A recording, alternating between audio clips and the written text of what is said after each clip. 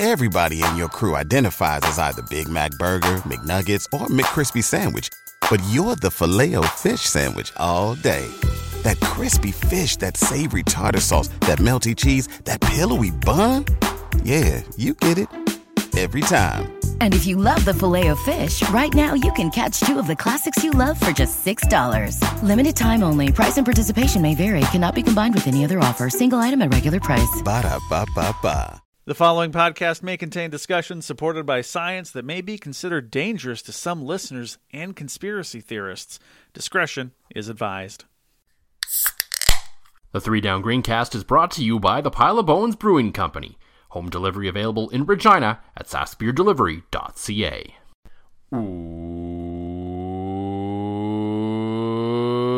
Welcome to the 3 Down Greencast. You are listening to the internet's only Canada's Team podcast.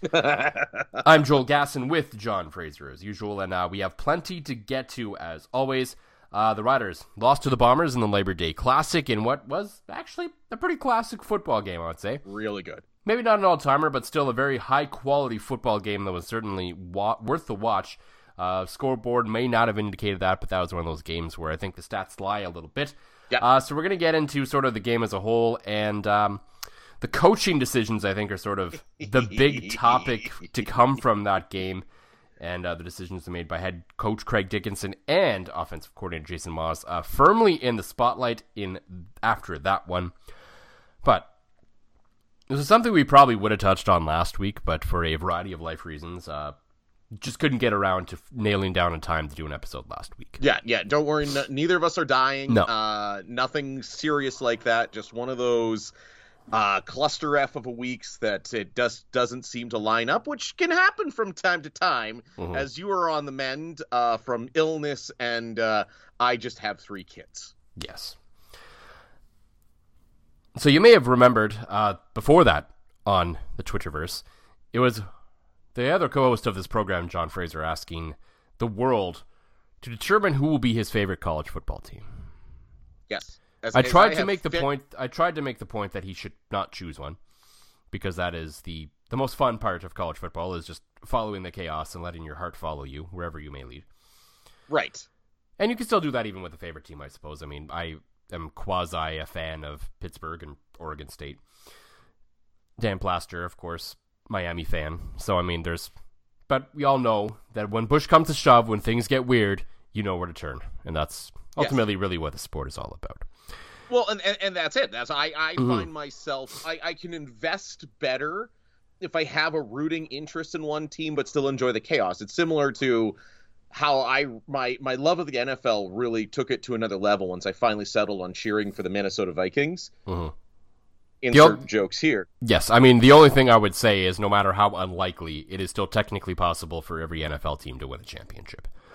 That's as much as we love true. college football, it's not about the top 4 teams. That's, to me at least, anyway, that's not what it's about. No, exactly. And you're a filthy bandwagon hopper for jumping on one of those. So it's just, as someone with a rooting interest, somebody I can focus on and then let the rest of it cascade down. So I went to the Twitter world, and with our help of the friends at the Sickos Committee, threw it out there. And I gotta say, college football Twitter, like, I know Twitter is like a cesspool of toxicity and awful these days, but man, get into college football Twitter, because it's just everybody's like, hey, our team is weird and we're kind of good and you should come cheer for us. Tailgates are awesome. And it was cool. Like, I didn't expect it to go like, I don't know if viral is the right word, but the amount, it definitely wasn't viral, but it was like the amount of interactions I had just off of posing a simple question on really the week before college football started. Was just like, my whole timeline was filled, minus one person who missed the assignment and suggested I should be a BC Lions fan, which I'm like, okay. I could have seen the confusion had Boston College, actually, if their school name was the Lions, but they're the Eagles. So. They are. That's I thought that for a second, and they said, no, you're on the West Coast. You should cheer for the BC Lions. I'm like, college football, and specifically NCAA football, because, the Huskies. Got to cheer for the Huskies. I live in Saskatoon, been part of that program for a while. But I was overwhelmed with the Boise State fans. oh my goodness, everybody. Hey, our field is blue. Tailgates are awesome. Sometimes we're good. We played maybe the most chaotic game in NCAA history. And I'm like, hey, and they're on TV semi-often. All right, I'm in. But the thing that really put it over the edge here, as I go into my Twitter, because I was going to say, are you going to just pass over the scandal of this whole thing? Well, I don't know if it's scandal, because you had me leaning towards Oregon State. Mm-hmm. And then Leon Rice fan, a.k.a. Jordan Morales, who, by the way, just brief interaction, great guy, good follow on Twitter, reaches out and he's like, when you commit to Boise State fandom, DM your mailing address and t-shirt size. And I accepted the DM request, said, bribery's the best way, let's go Boise. So, it came down to chaos. Like, if somebody would have said, be an Alabama fan, here's a shirt, I would have been like, no, I have some integrity. But, offer me a free t-shirt and I'll do just about everything. Bribery. Can't believe it came down to bribery. Because, and I'm glad you eventually went to Boise State, because you were leaning towards UCLA, which was... Okay, that's also because, you know what? UCLA, A, the colors are nice, and B, there was a photo texted to me by a friend with him and one of the UCLA cheerleaders at a game. And he's like, hey, A, you can cheer for the same guys I do, and B, look, smoke shows. So that was also part of it. But I think Boise was meant to be for another big reason. Mm-hmm. If you follow this program for more than, say, a week, you know about my man crush on Ryan Dinwiddie. And the fact that at one of these Grey Cups, you, me, and Dan Plaster are going to be the traveling Dinwiddies, is I have a Ryan Dinwiddie jersey. Mm-hmm. He has a Ryan Dinwiddie jersey, and we'll just dress you up as an Argos coach. So, Ryan Dinwiddie, Boise State, like, he's like an all-timer in Boise State. So that helped too. Yeah. My Dinwiddie jersey, I feel like there'd be more people at a Boise game with a Bombers Dinwiddie jersey than there would be at a Bomber game. With a Bomber jersey, I don't know. Okay, with definitely like a Boise State jersey, maybe, yeah. I mean, I'm still fairly certain that if it's more than one, it's definitely Boise, because I feel like I think it would be a push at best, and that's because there happens to be a Bomber fan in town. Or me eventually when I wear my Bombers Dinwiddie jersey to a Boise game. Yeah, but we're glad you landed somewhere, but we're far more glad that your Boise State Broncos were destroyed by Canada's team, the Oregon State Beavers, this weekend. So, and that's what we should prefix. When you say Canada's team, we're not jumping onto that bandwagon that Peterson tried to start when he was play-by-play. We're starting on to the Oregon State Beavers. Now, okay, I know everybody called them Canada's team when Chubba Hubbard and Abin Agbamia were there. God, I'm glad with the Oklahoma State Cowboys, but yeah. Same color scheme, but yeah. Okay. So why is Oregon State the Canada's team? So this is a story that goes back to the 2020 pandemic year, I believe it was. Yeah. Or it might have been 2019. Either way, the year doesn't really matter that much. And it's really just basically an inside joke between Dan Plaster and I. I don't think anyone outside of maybe he and him and maybe a few people on the Pacific West Coast really care about Oregon State and Canada.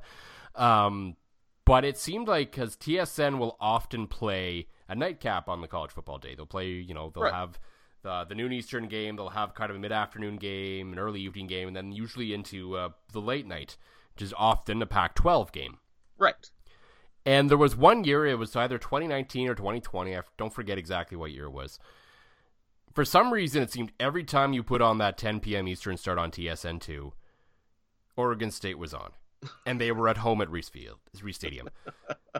So it just kind of became a thing between Dan and I. We're like, oh, Canada's team is on. Oh, and there we go. Okay. They were just on TV so much in Canada that we just started to call them Canada's team, and it's kind of stuck and grown, and I'm probably going to log on to homefieldapparel.com one of these days and order one of their great Oregon State Beaver shirts to go along with my Hawaii Rainbow Warriors shirt. Your Hawaii Rainbow Warrior shirt is a top 10 shirt I've ever seen any human wear ever. It's that good. It is just it's vintage. It's a throwback. It's awesome. So and I will proudly wear my Boise State Broncos shirt that is apparently already on its way. Cool. So yeah, I mean, Oregon State Beavers probably not really canvassing, but you know what? I would recommend if they are on TV watching them, that offense they ran on Saturday night against Boise was actually pretty fun. There was a lot of moving pieces, a lot of things happening in that offense. I'll tell you that much. It was, and then of course So another beauty of Boise State fans. Some of them went to deep dive and went into obviously my Twitter history, and we had one of them point out, she's like, "What's this about a curse?" Because I had obviously made reference to how the Fraser curse might be at an all-time power level these days. It is absolutely ridiculous, the things that the Fraser curse is causing these days, and I don't think she was too comfortable. So. No. I can't blame her. So I pointed out the Fraser curse is not generally teams I cheer for, as Winnipeg's finally relevant, and the Jets had a couple pretty good years. The Red Sox have won multiple times, right? Just don't talk about the Vikings. Yeah, they're fairly new, right? They're not like tiny baby Fraser. They're not like my teams from tiny baby days. So it's more with the picks and the takes. Yes. Picks and takes as the Fraser curse. To bring back that old meme, that the old power level, it's over 9,000 these days. And that includes the Labor Day game, which I said on this very podcast that the Riders would win. And I believe when you tweeted that we were going to be recording last week, you said we would be back next week for you to drown in your sorrows. So right, exactly. So again, there's a take. The Fraser curse strikes again. And here's the thing, it very well almost did actually happen, and maybe probably should have happened if not for a few things that happened in that game. Right. But I feel like the best way to describe the things that happened in that game is this team has to be cursed, and I feel like the Fraser curse is getting terrifying. Just like how, so every time the Bombers win the Grey Cup, the curse just gets stronger? I think so. Oh boy! Like we could be heading toward a third in a row here, and then this thing might be out of control. Like you can't even control it anymore. Like you thought you've been able to for the last little while. Yeah, no, it's real bad. Well, even go back into recent memory on this very program when I said perhaps the Elks would sweep the Red Blacks and become a playoff threat, and this Rider team's going to miss the playoffs. The Elks have now shot back on that one pretty quick though. So yeah. They've now lost 2 in a row. Then the following week, when I'm like, hey, look, they just got walloped by the Lions. Maybe the Tiger Cats will catch them. The Tiger Cats have now lost 1, 2, 3 in a row. The Tiger Cats look currently probably like the worst team in the league at the moment. They currently are. So I have managed to destroy both the Tiger Cats and the Elks' chances of making the playoffs. Just in this, and we're also going to wait to see if this extends to sports betting. But I also put a fin back, a $5 bet on the Blue Jays to win the AL East. So whenever something bad happens to the Jays, I hear about it. So yeah, literally there was a thread in our group chat. I was driving back from Rocanville today, and there was a thread in our football group chat talking about how I managed to Fraser curse everybody's team except the Blue Bombers. It's growing. The power level is over 9,000. To bring back a dead meme. So yeah, we got a lot to talk about from that Labor Day Classic and heading into the Banjo Bowl. But as usual, before we get into all of that, Mr. John Fraser, I believe we've done the thing, but what is in your glass this week? In the glass this week, I was perusing once I got home from Rocanville after a nap because, oh boy, did I ever have a time in Rocanville. You can live a life in Rocanville. I was wondering. Is that on the sign as you get to town? I think it should be now. Like, okay, seriously though, sneaky nice golf course, decently priced beers, and when you're staying with a close family friend who has the most jam-packed full beer fridge I've seen in my life, of just like, because we're all believers in the theory of beer karma, and beer karma is basically if you bring booze to somebody's house, you leave it there, even if it's you have 2, you leave the rest of it there, right? Mm-hmm. So his fridge is packed with just random crap, and I was in a I've drank too much beer. I need to start drinking random crap mood. So, yeah, it was a time. So the hangover is real. Hangover's gone now. And I'm enjoying, as I dip my toes back into alcohol, Rebellion Brewing Co.'s Frenemies. It is wheaty, hoppy, hazy. It's nice, especially if you want something with a little bit of hops after maybe drinking. Like I drank a lot of Rebellion Cerveza and beer and amber. I wanted some hops in my life. Frenemies does this perfect. And of course, the artwork, just outstanding. Like it's a collab with Torque Brewing out of Winnipeg. So you got an angry gopher against an angry bluebird. They're obviously not wearing the jerseys that we all know that. No, it looks like a game between like the Montreal Alouettes and the Denver Broncos. Or Boise State Broncos. Yeah, either way. Yeah, it's Boise against the Alouettes, except in the Boise colors is a bird, which of course, Boomer and Buzz, the Eagle mascots, and a very angry, rabid-looking Gainer the Gopher. That still looks less cracked out than when Gainer briefly had those cracked out eyes. So, and on the back, they're enjoying a beer together. So. Which, okay, that cool. Encapsulates the Saskatchewan-Winnipeg rivalry to a T right there. Right? Like, it's one of the best rivalries in sports. And I know I've said this before, that you wear opposition colors at McMahon, at Commonwealth, BC Place, you're generally not having a good time. I've obviously worn Bombers colors many times in Regina. And it's one of those like, hey, you suck. No, you suck. Oh, your team won. Let's go drink some beers together. Hooray. Like, it's just, I know you've got outliers. I know you do. But it just seems like mostly like, even today I was at the liquor store buying this and the guy saw my Bomber gear and he's like, oh, what a football game. Like, it's not like, hey, F you and you get tackled. It's good. So I think the artwork encapsulates what it's like being a Bomber fan in Saskatchewan. Yeah, if you haven't picked up on it, I actually have the same thing. I had one left in my fridge that I was saving for last week to sort of commemorate the week that was supposed to be, and then that never happened, so it was still in there, and it was that or Pile of Bones face melter for a third straight episode. So my options were pretty limited, so that's kind of the route I went. If you like the sort of theme, though, Multinationals Manitoba is out again this year. They make it once a year around the Labor Day time as well. It's not quite as football themed, but it's kind of the same idea. It's not a co-brew with anyone, but they kind of say, hey, Manitoba, you're cool, too, is kind of the point of it. So. It's like they're trying to reverse the Fraser curse by putting out a peace beer. I get it. Yes. I see what you're doing now. Yeah. Probably not a lot of peace beer. Well, there's probably beers after the games, but not necessarily peace beers, as I think it's safe to say, despite the loss, and I mean, there was a lot going on that day, and I think for obvious reasons, football took a back seat, and I think continues to take a back seat to what has been happening in this province for the last few days. And, I think what that game did do, though, was it did provide a certain light, a certain joy on what was a dark day in the province, as that was actually a damn good football game. And I know, obviously, the heat of the moment right after the game and everything, like Rider fans, there's a lot of the people are probably, you're going to be upset after your team loses. I understand that. Right. But I think in retrospect, at the end of the day, you sit back and you just watch that game from a purely football perspective. Yeah, it wasn't the, the high-flying 65-63 chaos games that we all know and love, but it showed the other side of football. It showed, like, the classic side of football of two teams just, a real chess match, really going at each other.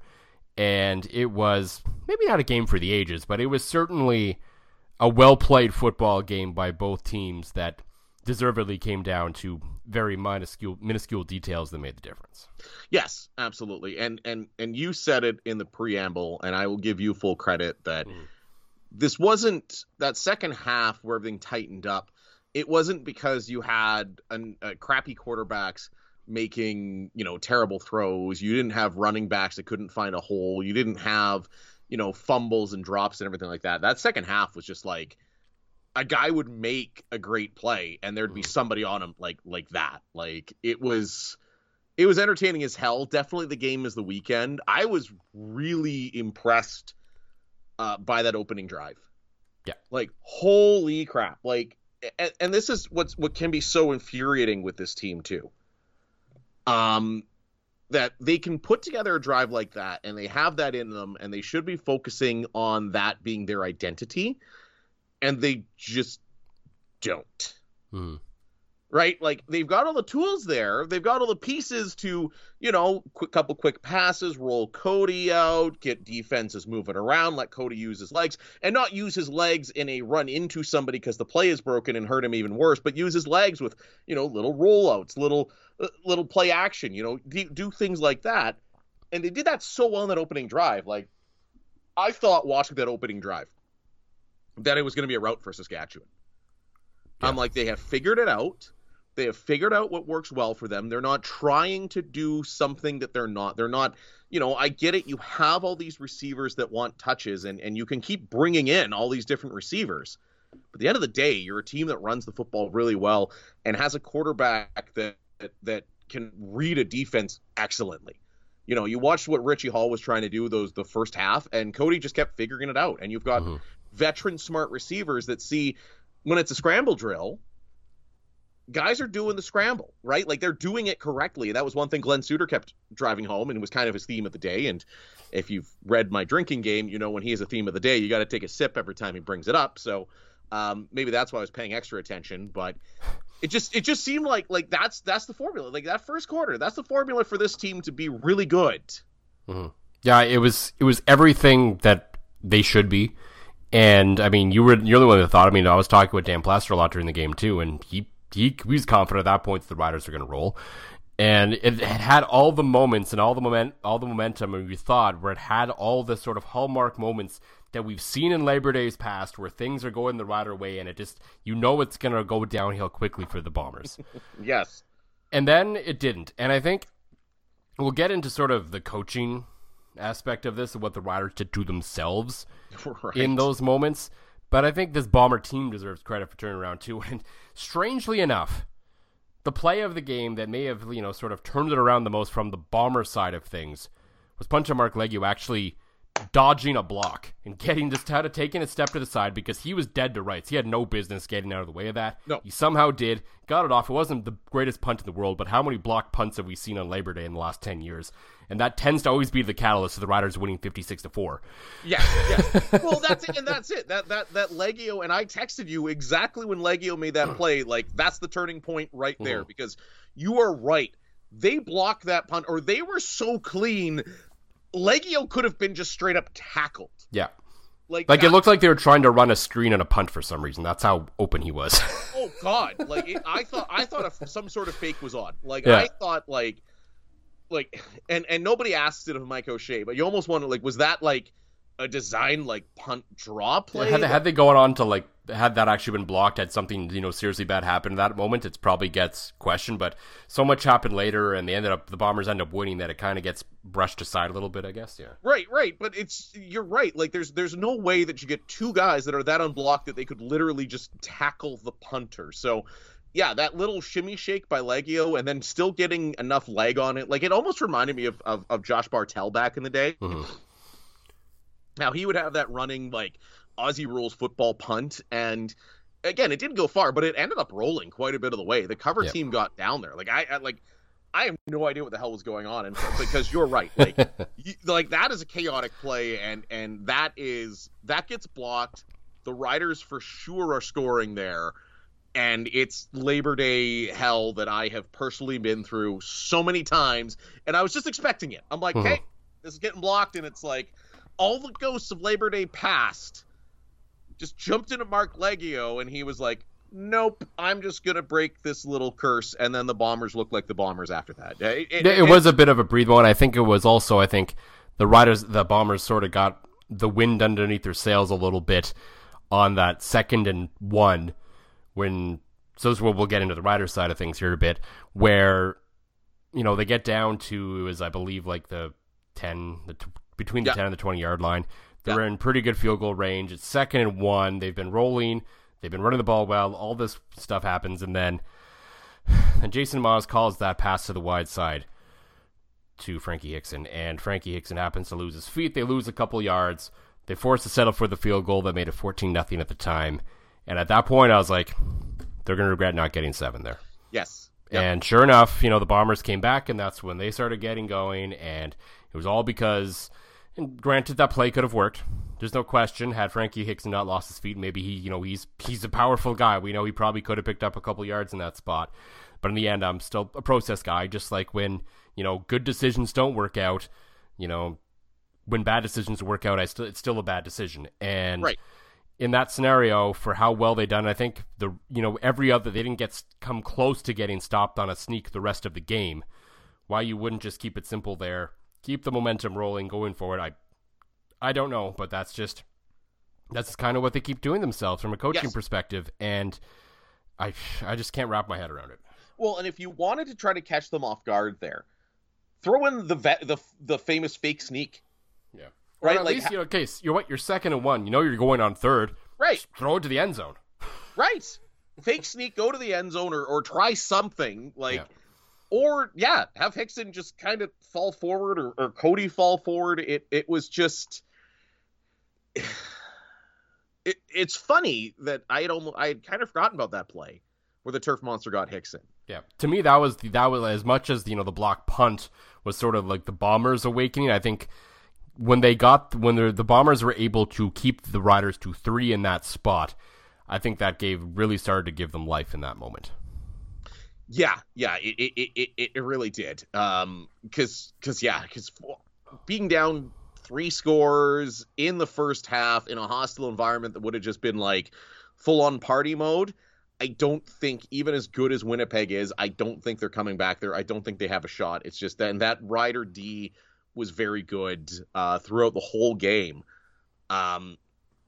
You're right. I think that's 2 moments there, 2 goofy moments, one by coaching, one just by a great play by the punter that could have absolutely turned this into another classic Labor Day route where everybody from Winnipeg goes home very sad and everybody gets very drunk at Mosaic and in fairness, has a very good time, right? So, but you're right. It almost, that play almost ends up being foreshadowing for the game. Yeah. That it's just, and I'm trying to figure it out. Like, is this Jason Moss deciding that some guys need touches? Like, that he has all these receivers. But I guess that we don't know we know what the decision ended up being on the field. We don't know if Cody had options on the play. He ended up choosing Frankie Hickson. So if that was the case, there's lots of other ways to get Frankie Hickson the ball in that spot that are a lot safer and probably a lot more likely to convert the first down. But Cody had that out in like a split second. He did, yep. Like, that was like, it was almost like, I don't think, unless Cody saw something on the defensive side of the ball. It would have been like a pre-read snap where he thought, okay, if I see this, I'm going. If I see this, I'm throwing. Right, exactly. And I see, I don't know, like, it just, the amount of time. I'm just saying, I could see what you were saying. Yeah. If it's about getting the ball in guys' hands, if he had, say, thrown to Kyron Moore or something instead. Right. Not the guy who had the most touches, but probably still didn't have enough touches. Yeah, exactly. Guy who was having a hell of a game. But, and the thing is, I don't think, because Cody has rarely shown that he's a terrible decision quarterback. Like, he's not the kind of quarterback that, like, he sees a blitz coming and makes a good read. He sees the defense and makes a good read. The reason Cody Fajardo fails is because sometimes he just doesn't throw a good ball. Mm-hmm. Right? Like, it's the complete opposite of, Taylor Cornelius throws just a beautiful football, but can't read a defense to save his life at this point in his career, right? Cody is the exact opposite. Cody sometimes just floats them out there and gives teams chances to make plays, or overthrows or underthrows guys and gives teams chances to make plays. But he seems to be a very cerebral, very smart guy, and that's what's gotten him that far. Just, to me, I think this comes down to Jason Moss just galaxy braining this shit. Yep, and he's far from the only offensive coordinator to fall for it. They all overthink it at times and make, head scratching decisions that sort of make you wonder a little bit.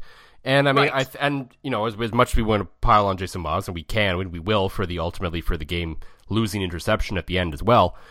Head coach Craig Dickinson was not immune to some curious decisions in this game as well. Right. The one I think the least egregious, the one that maybe didn't necessarily cost him as much, was the stupid challenge on the pass interference to Kyron Moore. He apparently said after the game he did it because he wanted to show the players he had their backs. I'm like, ugh. But you can't do that. Okay, I mean, you can do that in a lot of spots, and there are times where sometimes you got to trust your players and believe in them when they believe that should be a penalty. There are other situations you got to be the grown-up in the room and say, sorry, no, you're wrong, that was a penalty. And throw the challenge flag on and waste it. For a guy who we know very philosophically, rightly or wrongly, will not call a timeout in the first half to keep them both for the second half. Right. To essentially waste a timeout on that goes against everything that I believe Craig Dickinson to stand for when it comes to timeout use. Well, and the thing that I found fascinating is you look at that compared to Mike O'Shea. Mm-hmm. And you look, there was a pass, I want to say it was third quarter or fourth quarter, where Zach Collaros throws the pass and immediately starts calling, challenge it. You see in the replay, a great defensive play. Yeah. And Mike O'Shea knows to keep that flag in his pocket. Mm-hmm. Like, I get that, I get that you want to show your guys you have their back, but if the other guy over there who's got 2 Grey Cup rings and a team sitting at 10-1 can look his quarterback in the eye and go, no. Right?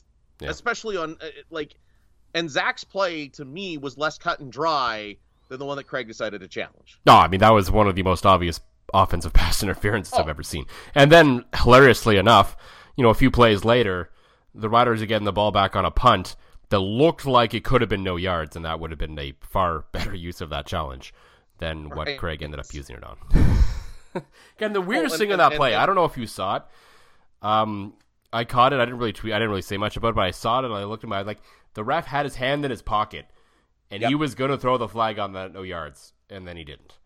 I didn't see it, but it was interesting. I was like, okay. I know guys at the game in the group chat definitely saw that too. I'm not 100% confident that was definitely no yards, and that wouldn't have made a difference probably in the grand scheme of the game. It was just an interesting moment, is all that was. And I'm like 75% sure that was probably no yards, but I wasn't all the way there. But I was like, okay, interesting. But there again, you used, and even if you agree with the decision to show that you got your guys' backs, using something as finite as a challenge to do that, reeks of desperation. It reeks of he doesn't know how to get the guys behind him, which again is a shame because he's a very smart, well-spoken guy. But it's becoming more and more clear as this season goes on that he might be in over his head a little bit. Yeah, I would say exactly that. Right? I mean, you look at, you go back to the Garrett Marino. I think he still has the potential to be a good head coach. Yes. I don't know without the perfect roster if he's a great head coach that can win a championship. No. I would agree with that. I mean, he's obviously better at being he's a great coordinator, and obviously he's better at making the transition from great coordinator to coach than Paul LaPolice is. Yeah, but you just look at the issues. Like you just look at penalty after penalty after penalty after penalty, right? And it's game after game, and never mind the decision to challenge, but what are you doing letting Duke hang out on that sideline? And what are you doing not controlling your team? Because that's another moment in this game where, he hadn't quite finished the wrapping paper and put a bow on it, but he was starting to pack up that present for Bomber fans across the nation there. Yeah, right? And I mean the Duke penalty is a weird one because, I mean, on one hand, okay, he shouldn't be there maybe. On the other hand, you should trust your guys to know better when they're not playing, at least to not do something dumb. So, I mean, it kind of falls both ways. And I think it's pretty obvious at this point that Duke Williams probably will not be a Saskatchewan Roughrider next year. Yes. It's unfortunately maybe too late in this year now because he gets paid now because we're past Labor Day. Yep. So there's not much you can do about that on that regard. And I think, the Garrett Marino situation isn't going away. Despite the fact that he may think he hasn't been penalized since coming back. He's been fined once and is probably going to be fined again this week. And deleted the tweet. And has now protected his Twitter account, Oh, my God. So, I mean, that's a whole thing that is sort of coach adjacent that isn't, maybe necessarily 100% coaching decisions, but is certainly part of the coaching discussion on this team. I think, another decision that I didn't like in that game was the 3rd and 5 near midfield where they opted for the 57-yard field goal. Yes. And I understand, and just not a slam up Brett Lowther at all. I fully believe he could make that kick again if you offered it to him. Yeah.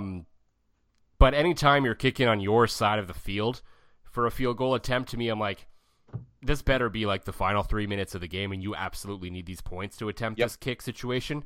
To me, I would have just rolled the dice and gone for it. Either you were kind of in that no man's punt zone, just go for it. Right. Yeah, because you're right. So you're turning it over. The way the defense is playing in the second half. Like, if you trust your defense, the call is to actually go for it. Yeah, if you want to show trust in your guys, that's the kind of shit you do. Mm-hmm. You go for it because you're showing trust in your offense to get it done on 3rd and 5. You're showing trust in your defense that if they fail, they will bail you out. So, yeah, that was another one that I was shocked that they went for, especially because that distance. And, yeah, Lowther has that leg. Mm-hmm. That game to me was another great audition tape for him in the NFL one day. Like, you have to think it's coming at some point.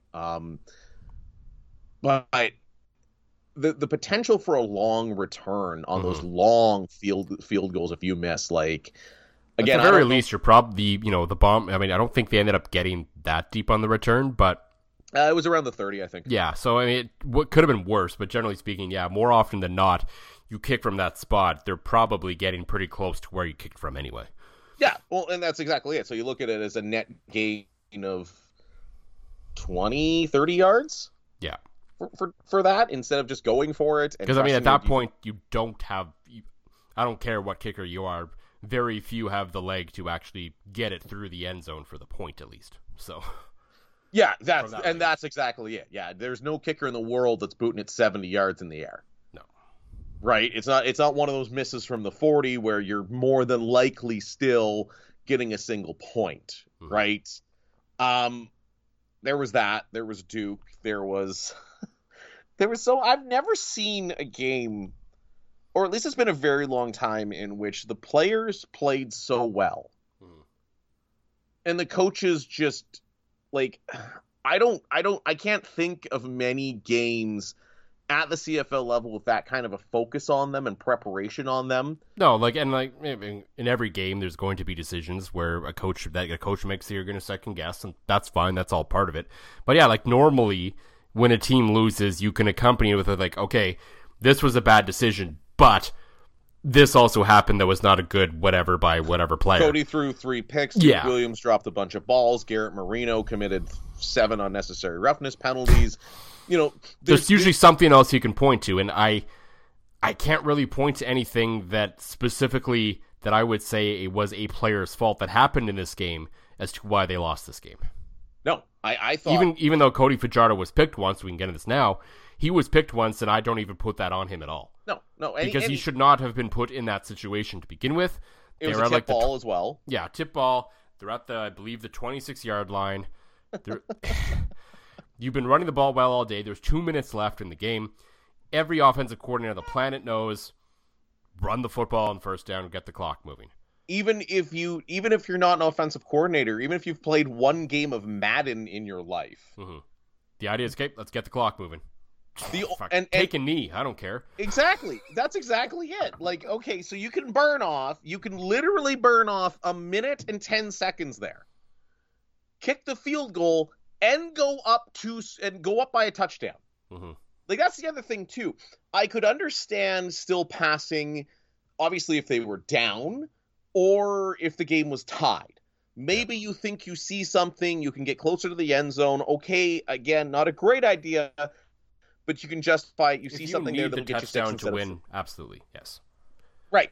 Even if the game is tied, I don't hate the call as much because maybe you're catching somebody off guard, right? Yeah, and there's still the possibility that you get the stop and you're going to overtime still. It's fine. But when when you need those 3 points to get the lead, to give yourself a chance at winning, no, you as much as I hate, conservative football at times, there is times when you have to do that. And that was one of those spots. And to me, that is a spot and a decision by an offensive coordinator that is just completely inexcusable. Oh, 100%. I mean, it's even, I was talking to the guy at the liquor store today. He saw my Bomber hat. He's like, you run the ball. You run the ball there. So and that's even if This was the old Riders who couldn't run the ball worth a damn. You're still running the football there. Or taking a knee if you don't want to risk it, right? If you had everybody that had Butterfingers in the Corey Chamberlain era, right? Like you said, take a knee. You can burn off 1:10, which gives the Bombers 50 seconds to get from their 40 to your end zone, assuming that they don't take the kickoff, right? So that all of a sudden you're up 21-17 with they were down 2. They would have been up by 1 after the field goal. Sorry, yes. Because Winnipeg, because Leggio had the field goal. So still, so nothing was assured at that point, but you at least would have put yourself in a position to potentially win the game. Which you always want to do. And even, okay, if you call a pass and you call for the end zone, you texted it to me, I think this is going to be a case of them scoring too early, and I agreed with you. Like, they had all the momentum. All the hallmarks there was they're going to score too fast. Right. And I would have liked that play there where everybody in the universe, where Richie Hall and everybody in that Bomber defense is expecting, you to run the ball, and you go to the end zone, you probably got man coverage there someplace. Mm-hmm. You probably got one-on-one. You probably got a chance to throw it up and let a Shaq Evans or a Kyron Moore be the hero. Instead, you throw right down the middle. The most dangerous crowded spot of the football field, you throw down the middle, which, again, might have been Jason Moss, might have been Cody, I don't know who, but A, the play call was terrible, B, the execution was terrible, and all of a sudden a tip ball and Winnipeg wins. And, sort of the cherry on top of the whole thing was you were throwing to the football to the guy you should have just handed it to. That's it! Like, I don't know, like, they have maybe two, like, it's a shame for Hickson and Morrow that Brady Oliveira is the leading rusher in the CFL. Yeah. Like, because at this point, and this is no disrespect to Brady Oliveira or the Winnipeg Blue Bombers, I think you would be hard-pressed to find even many Bomber fans who would argue that the Riders don't have a better overall run game. Oh, that run game is ridiculous. Like again, it's literally what that first drive is who this team should be, and I can't believe that there's not somebody out of all those coaches saying this is what we should do.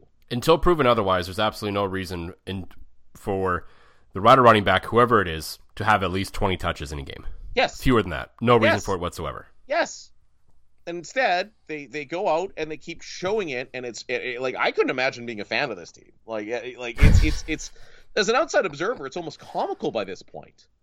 Like, because this is not the only game they've done this, where they've come out, run the ball down your throat, made some really nice play-action passes.